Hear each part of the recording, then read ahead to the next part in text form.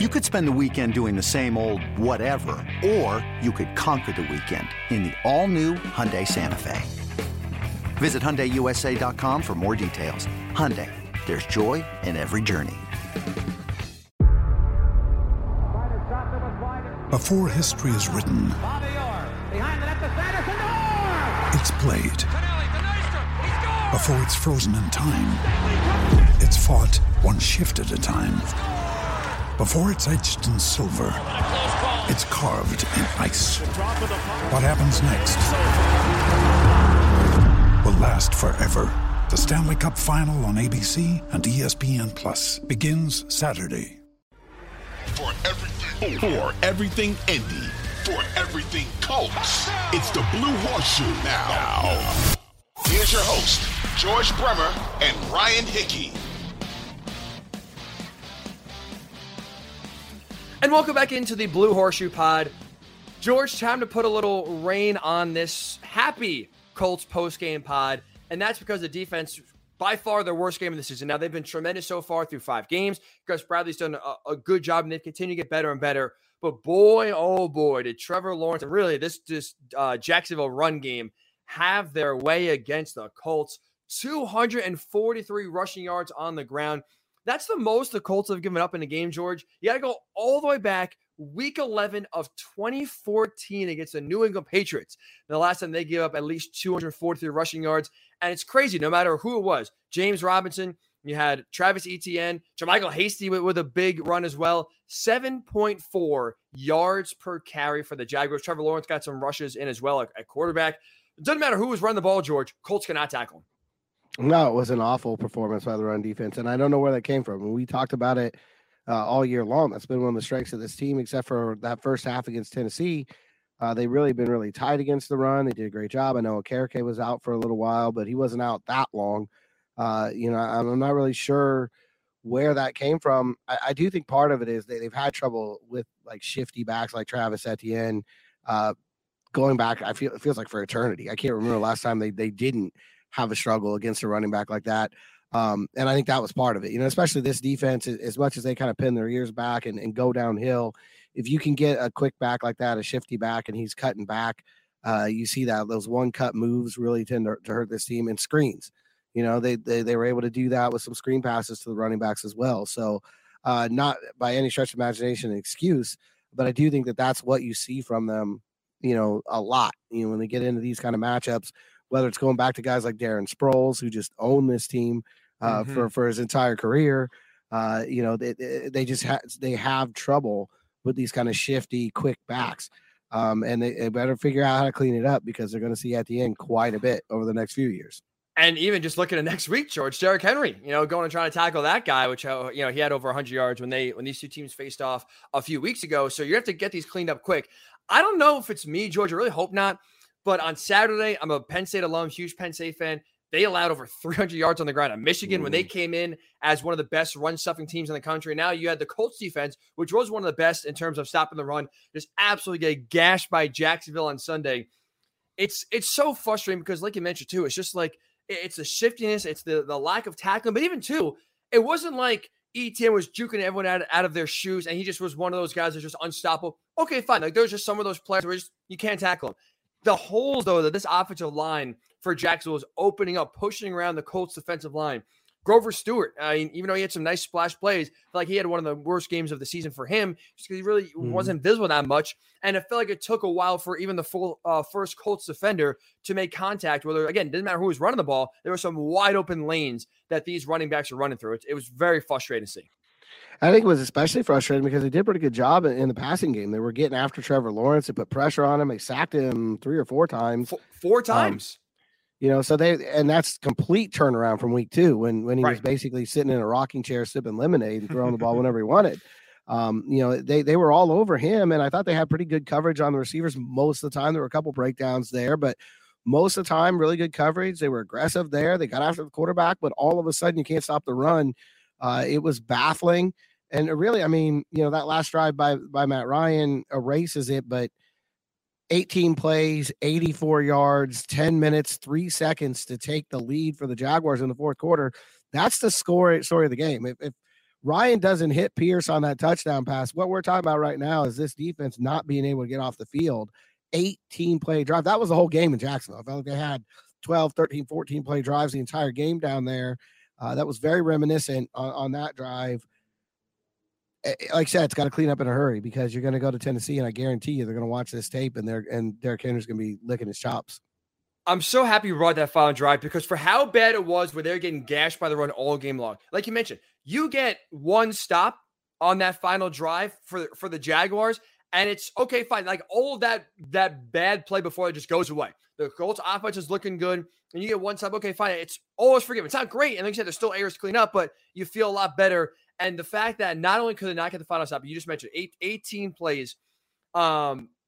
That drive as well, the final one for Jacksonville, they threw the ball well. Like you mentioned, there was times where I was thanking Doug Peterson for throwing the ball in the first three quarters because, like, all right, anytime they're not running the ball, fine, take it. That's a win for the Colts to have Trevor Lawrence drop back and throw the ball. But then that final drive for Jacksonville, Trevor Lawrence was throwing the ball, making conversions, and a lot of third down conversions they were able to make. It was frustrating. Colts had, 3 or 4 different opportunities in that final drive to get off the field, and not one time they could get off. Like, it's so frustrating because it was, for the most part, not Colts defense we've seen play like that a lot of the time. But when you needed a stop in the worst way, they failed to get it. It's annoying. That's the word I'll use there. Really, first time all year the defense has done that because, all the other games when they got put out there with a lead, they held it. They closed out the previous 2 wins. They are the reason that the tie stuck against Houston instead of the Texans coming back and winning that one after the missed field goal. They, other than today, anytime they've got out there with the lead or in a tie game, they've gotten that huge stop they needed. Today they couldn't do it. Some of that was Trevor Lawrence. He made a couple of really nice plays. That's going to happen. Some of that was questionable officiating, to put it mildly. And some of it was just plain bad defense. And I think that's what the Colts have to focus on. You can't sit there and make excuses. In 18 plays, you did a lot wrong if the other team stayed on the field for 18 plays. I mean, that's just bottom line. I know Jerome Boger's nobody's favorite ref this year, and I don't think his crew did much, today to cover themselves in glory. But none of that matters, and the Colts are getting frustrated with that on that final drive, especially the holding call against DeForest Buckner, which was patently ridiculous. But none of that stops the fact that you can't stop the run all day. And that all of a sudden, all that aggressive defensive coverage seemed to go out the window on that final drive. You're right, too. And you mentioned with the 18 plays, like it's not the fact they just converted third downs. It was also like they were third and long. Like it wasn't like it was 3rd and 2. Oh, this is an easy one. Let's just, fall forward and get the first down. Like you mentioned, the Gilmore penalty was 3rd and very long. You help open up. There's like 3rd and 7s on the drive. Like they were making plays, but also too, it's downs you need to get off the field. It's in your advantage when you have 3rd and long like that, and they're still unable, like I said, multiple times to step up and make a play. It's something that we, like you mentioned, haven't seen. And they said on the broadcast, first points allowed all season by the Colts defense in the 4th quarter. And quite frankly, it's where they missed Shaq Leonard. I mean, this was a drive where he goes in, he makes a play. Whatever it is it a sack? Is it an interception? Is he knocked the ball out for a fumble? That's the kind of drive where he goes in there and makes a play. And that's one thing about this win. You can go out there and we talked about not having Jonathan Taylor and Nyheim Hines and what that does to the offense. They didn't have Shaq Leonard and Kwity Paye on the defensive side. And, defense did not get it done. But maybe they were owed a favor from the offense after carrying this team for 6 weeks. It's a good point. That's a good point. And you mentioned before, we teased it right before going to break here, is this. We saw it again, and the defense was the exact reason for it today. The Colts this season have yet really one time to play complementary football in a game, let alone, let's just say, even in a half. You mentioned the first quarter deficits. The offense can't get going. The defense can't keep the opponents out of the end zone early. And then the second half, it's either Colts offense can't finish a drive or the Colts defense, especially on Sunday, allows, a back-breaking 18 play drive that almost cost them the game. Whether the offense, when they are playing well and they are, converting like they were today, defense can't get a stop. And we've seen a lot so far this season, the Colts offense not getting anything going and the defense able to play great. The Colts have played uncomplimentary football so far in every single game, included on Sunday. And you look, the fact that they're 3-2-1, it's kind of amazing, honestly, when they have yet really to have their offense and defense both play well at the same time for a majority of the game. And I think it does say something about this team in terms of how competitive it is, because they played bad football for 5 of the 6 weeks. They played really bad football on offense. They played bad football for 2.5 of the weeks on defense this week, and I'd say a couple other halves, where they really weren't getting it done. Jacksonville, no one played well the first time. Right. But they found ways to win. And I think there's something to be said for that. It's hard to do when you're 2-2-1 like last week and you win 12-9. But I think when you come out with a win like this, or you look at the Kansas City win, there's something about this team's character that at least tells you there's something there. Now they got to stop digging the holes to begin with and make it a little easier on themselves. But there is something about this team right now that they have come back in 5 of the 6 weeks. They've been able to come back in the fourth quarter and put themselves at least in position to tie or win the game.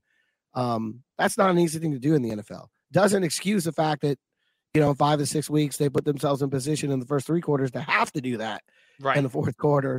But I do think it's something that if we're looking for something moving forward that's encouraging, that's it. They're very far from peaking. They're still miles away from playing their best game as a team. But I think for them to come out and really on Thursday, the defense wins the game at Denver. The offense plays terrible. The defense wins the game. This week, the defense plays terrible. The offense wins the game. Sometimes that's what you got to do in this league.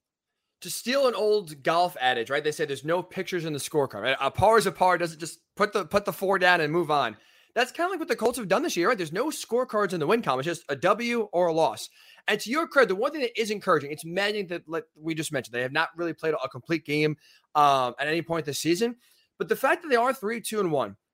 Another day is here, and you're ready for it. What to wear? Check. Breakfast, lunch, and dinner? Check. Planning for what's next and how to save for it? That's where Bank of America can help. For your financial to-dos, Bank of America has experts ready to help get you closer to your goals.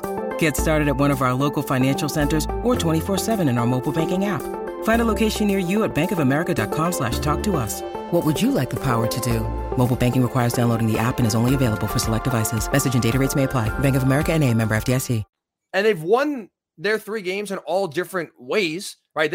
Sunday was the offense playing great. Thursday, like you mentioned, was the defense balling out and making plays. And it was a little bit combination of both against Kansas City, but they were able to, make a few things work and get that done. But the encouraging part is the Colts have found different ways to win each of their 3 games so far. And it's nice to see that you are not relying on one area, whether it's just the offense to bail you out every single week and score 40 points, or whether it's a defensive pitch a shutout. Like, we see plenty of teams in the NFL that are relying on one player, one area of the team to win a game. And if they can't get it done, they're screwed. To the Colts' credit, so far this season, like you mentioned, there has been 25 guys I can probably list on the top of my head right now that have made big plays to contribute to a win, and they've found different ways. They can win ugly, like we saw on Thursday night in Denver. They can win pretty, if you want to, put that in air quotes, pretty, if you want to say with how the offense played, let's say, especially the last 3 quarters of this game against Jacksonville on Sunday. They are able to win in different ways, which is very encouraging. That now you can kind of see for a team that's played pretty bad football for most of the season, they somehow still have a winning record with a lot of time to improve. And I think that all of that, though, still leads to frustration, right? Because you sit there and 100%. Say, what could this team be if they put 4 quarters together like that? If they played all 4 quarters like they do the fourth quarter, how good could this team be? And I don't know. I don't know if we'll see it this year. That's what they're working towards. It's going to be interesting to see. But I think it's important when you're picking up wins right now. 2 wins in a row with Jonathan Taylor out, 3 wins without Darius Leonard, without Shaquille Leonard. When your best guys are out and you're picking up wins, that's important. That's going to matter in November and December when you're winning these games now with those guys on the sideline. If you get them back and you keep improving, who knows? There's still a lot of work to be done. I think no one's going to disagree with that. Right. This is still a football team that needs to improve in a lot of areas. But I think that for the first time all year, you can have a little optimism about maybe this team can win the AFC South. It's so maddening because you're like, I don't like, honestly, George, if you ask me right now, are the Colts a good team? I don't know. I truly can't answer because you mentioned we have seen this team look like they should be a really good team. I won't say great, but this is when this defense is clicking and when they're healthy, when this offense is looking like they have today, it's going to be really tough to beat this Colts team. So it's like you see the signs of this team truly can be, a special team, let's say, and make the playoffs and maybe win a playoff game for the first time in a long time.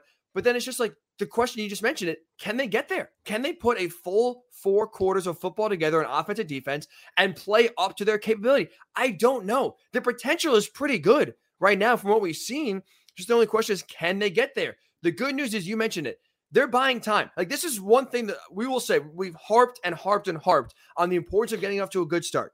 You're 3-2-1. It has not looked pretty for most of this of the season so far, but Super Bowls are not won in October, as we know. You are buying yourself time now, unlike past years where even though you're not playing good football, you're still finding ways to win.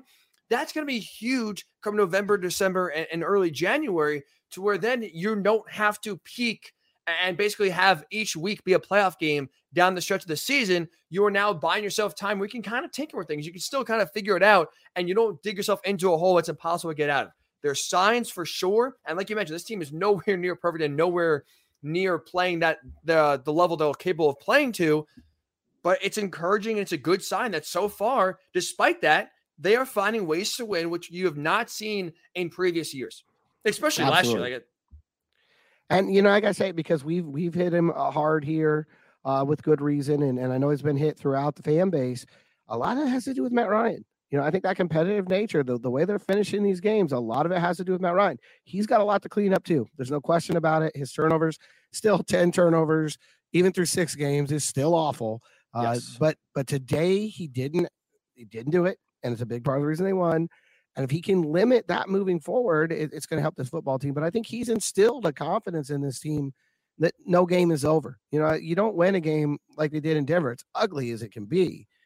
But you don't win a game like that without confidence that your quarterback can get it done. And obviously today, you saw on 3rd down, the money down, how much confidence Frank Reich and this team has in their starting quarterback.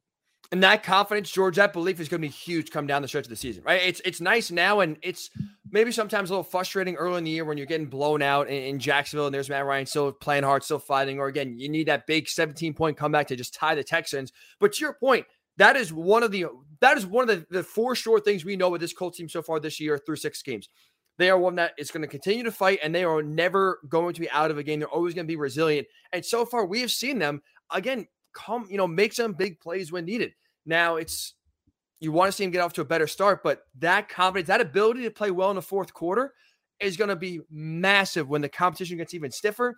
And now you are playing some important games late in the year for your playoff life. It's good to see that consistently when there's been not a lot of consistency in really any area so far. That's one of the few things where there has been consistency, and it's tangible, and you can see it from Matt Ryan's leadership. That's really one of the biggest areas that he's helped improve this team. It's the confidence and the belief that late in the game, we're going to make a play to win the game.